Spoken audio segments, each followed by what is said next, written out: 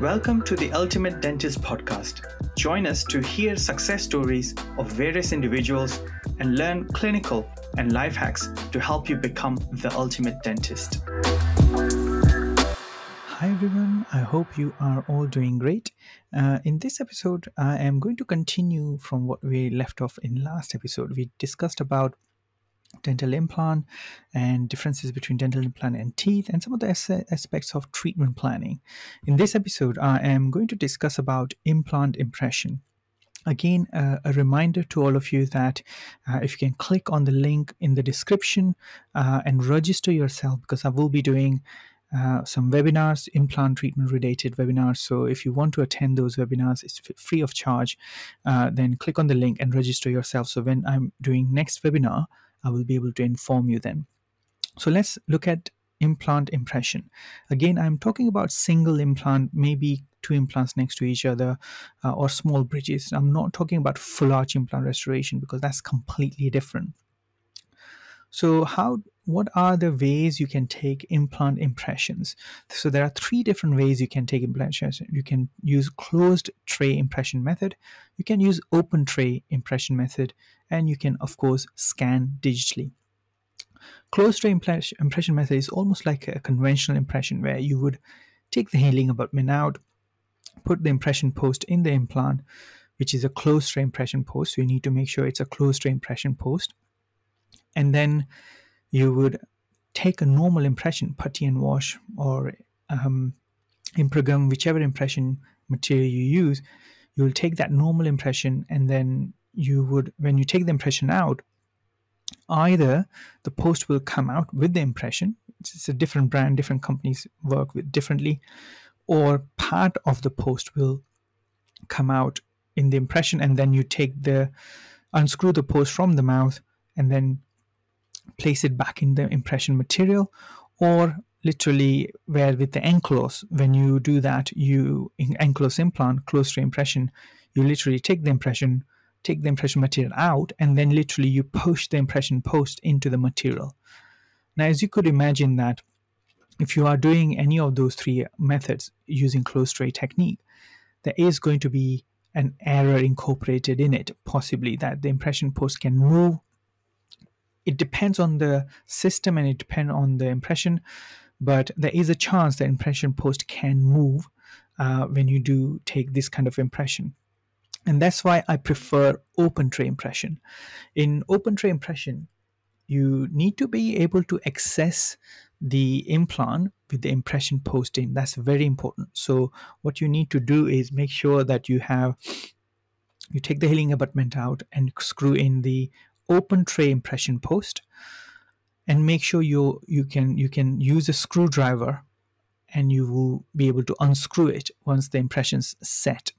That's very important because you and patient don't want to panic. Now, in my career, in last 10 years, I have taken one or two maybe closed tray impression just because the access was an issue. So most of the impression you will be able to do using open tray impression method. Many companies, they do smaller or longer impression post. Just make sure you have both of them. For anteriors, I use long impression post, and for posteriors, I use small impression post or short impression post. So what you would do exactly is you take the healing abutment out, irrigate the area, screw the impression post in. Now, whenever you are screwing any implant component into the implant, it's a good technique which was shown by one of my professor, is basically what you do is before you screw the impression post or the crown or whatever it is into the implant, you unscrew it first. So you place it and you unscrew it, and once you start hearing clicking, that means the threads are aligned, and then you start screwing the screw back in again.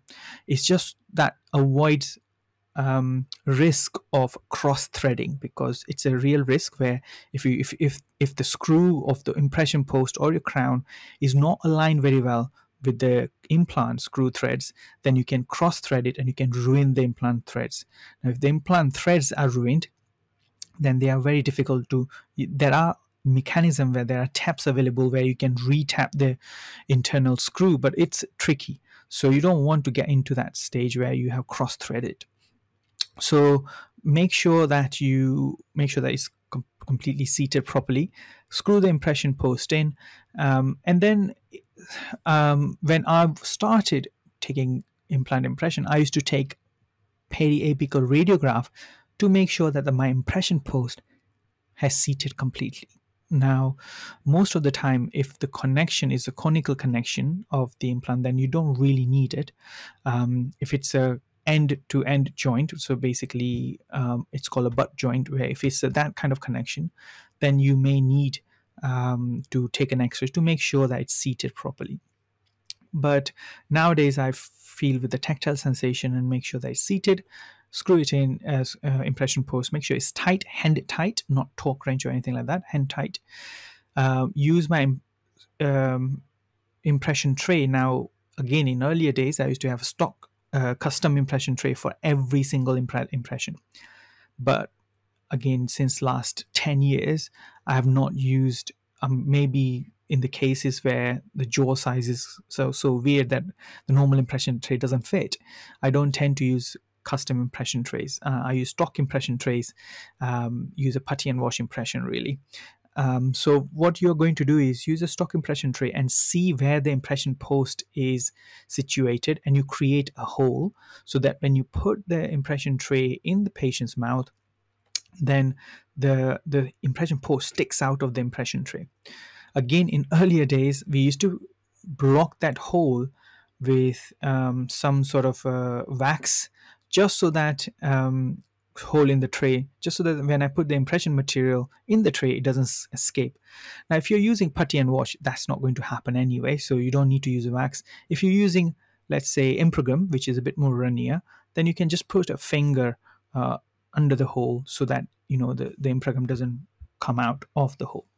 So once you load the tray, you place the tray in the impression post.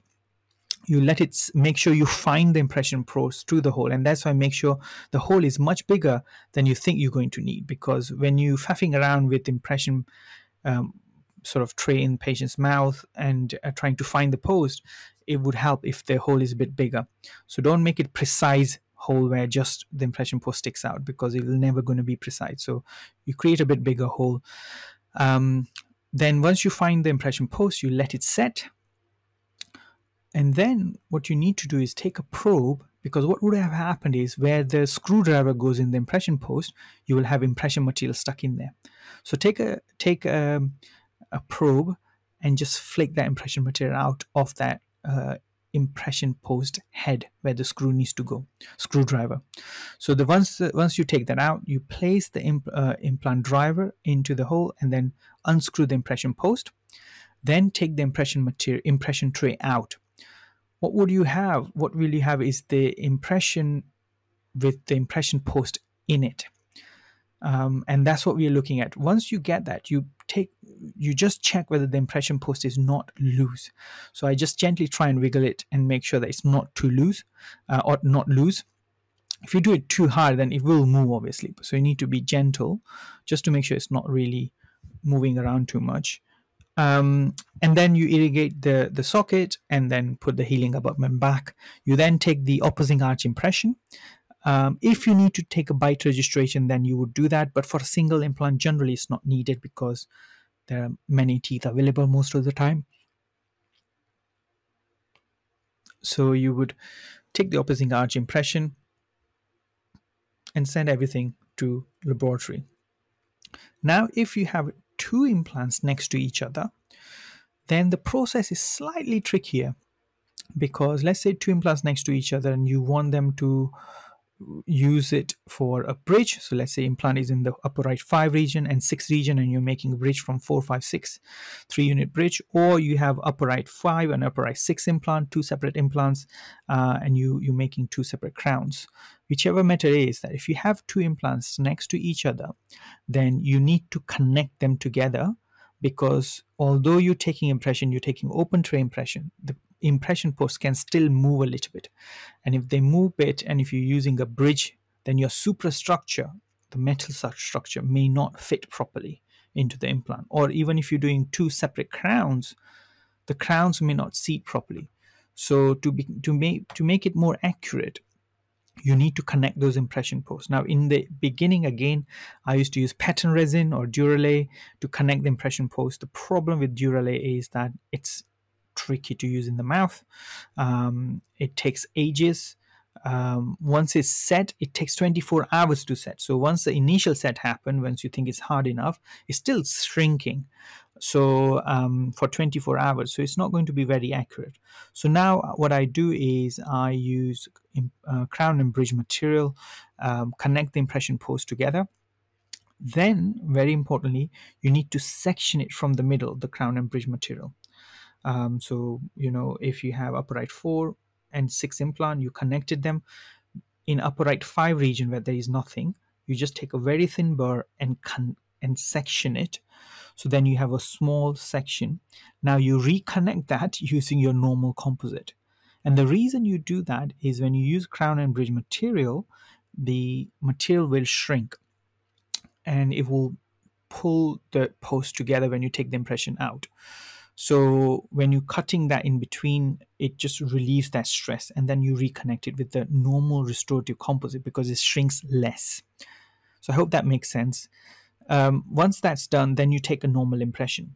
Now, one thing you need to really remember when you're doing this is if you are trying to connect two implants which are not almost parallel, which are divergent or convergent, using this technique, then you will have issue where impression can get stuck in patient's mouth. So what I would suggest is if you don't think that the implants are parallel, then maybe once you connected them together, unscrew it and try to take up the whole assembly together. If it comes out, then screw it back in and you'll be fine. If it doesn't come out, then you can always section the jig which you made bisacryl, and then you'll have to take impression separately in the sense that you can't connect it together. So that's something you need to be aware of, not to get caught out in divergent or convergent implants. And again, divergent convergent could be buccolingually as well. So just be aware of that. So once, so that's the one thing. Once that's done for two implants next to each other, especially for bridge, when you're connecting them, you want to verify the model. So you want to make sure that this technician sends you some sort of a jig, which you then put it in patient's mouth, section it, reconnect that jig in patient's mouth, and check it on the model whether that seats properly or not. So make sure you verify your model, basically whether that's accurate or not, and then make the suprastructure. Otherwise, you may not get a passive fit. If you're doing two crowns and let's say next to each other single crowns, and you haven't connected the impression post, or for some reason you couldn't connect it, then do a bisque trine. So do a baked trine where you just try the crowns in with the porcelain on top, but they haven't glazed it. So you adjust it and you make sure everything's fine, fits okay, and then send it back to lab, and they will refire it and they will adjust it. It's very difficult to do that in a screw mentable crown where they made a crown using an abutment and screw and cemented the crown on top of it, created a hole. It's called screw mentable crown, which are becoming more popular nowadays because it's cheap. And there are issues with it as well, but just to let you know that if there is this type of a crown, then technician may struggle because they can't cement it before for a trine. So you might have to find a way. They might cement it temporarily and then take it out later on. So these are the closed tray and open tray impression method. Now the third method is super simple. It's a digital impression. You need to make sure that you have an appropriate scan body. They call it scan body when you are doing digital impression. Your brand, let's say if you're using Straumann or BioHorizon, they will have their own scan body. However, if you decide to work with one particular lab, they may have their own scan body as well because they might be using third-party software. So make sure that you have appropriate scan bodies in order to scan, but it's pretty simple. You take the healing abutment out, and this is how it works in Medit. So that's the scanner I have.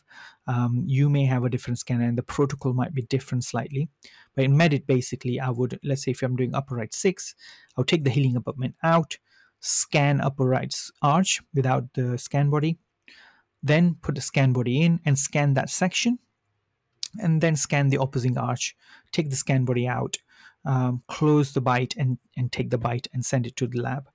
Now, the benefit of doing digital is when you're doing two implants next to each other, you don't have to faff about connecting them and doing disconnecting and all that stuff. So you can literally scan it, because in scan they don't move, so you don't have to connect them, and that's the benefit of it. However, your technician needs to really be aware of how to work digitally, because I have had terrible experiences with some of the technicians where they don't understand the implant prosthesis. Just because it's digital doesn't mean that you can get carried away and take it for granted. So you still need to have a fundamental understanding of implant restorations and how it works, and the emergence profile, and the the distance of the platform size, and everything. So you need to make sure that you have that. But in general, digital scans are much simpler way to scan the impression. So I hope you found this short episode helpful.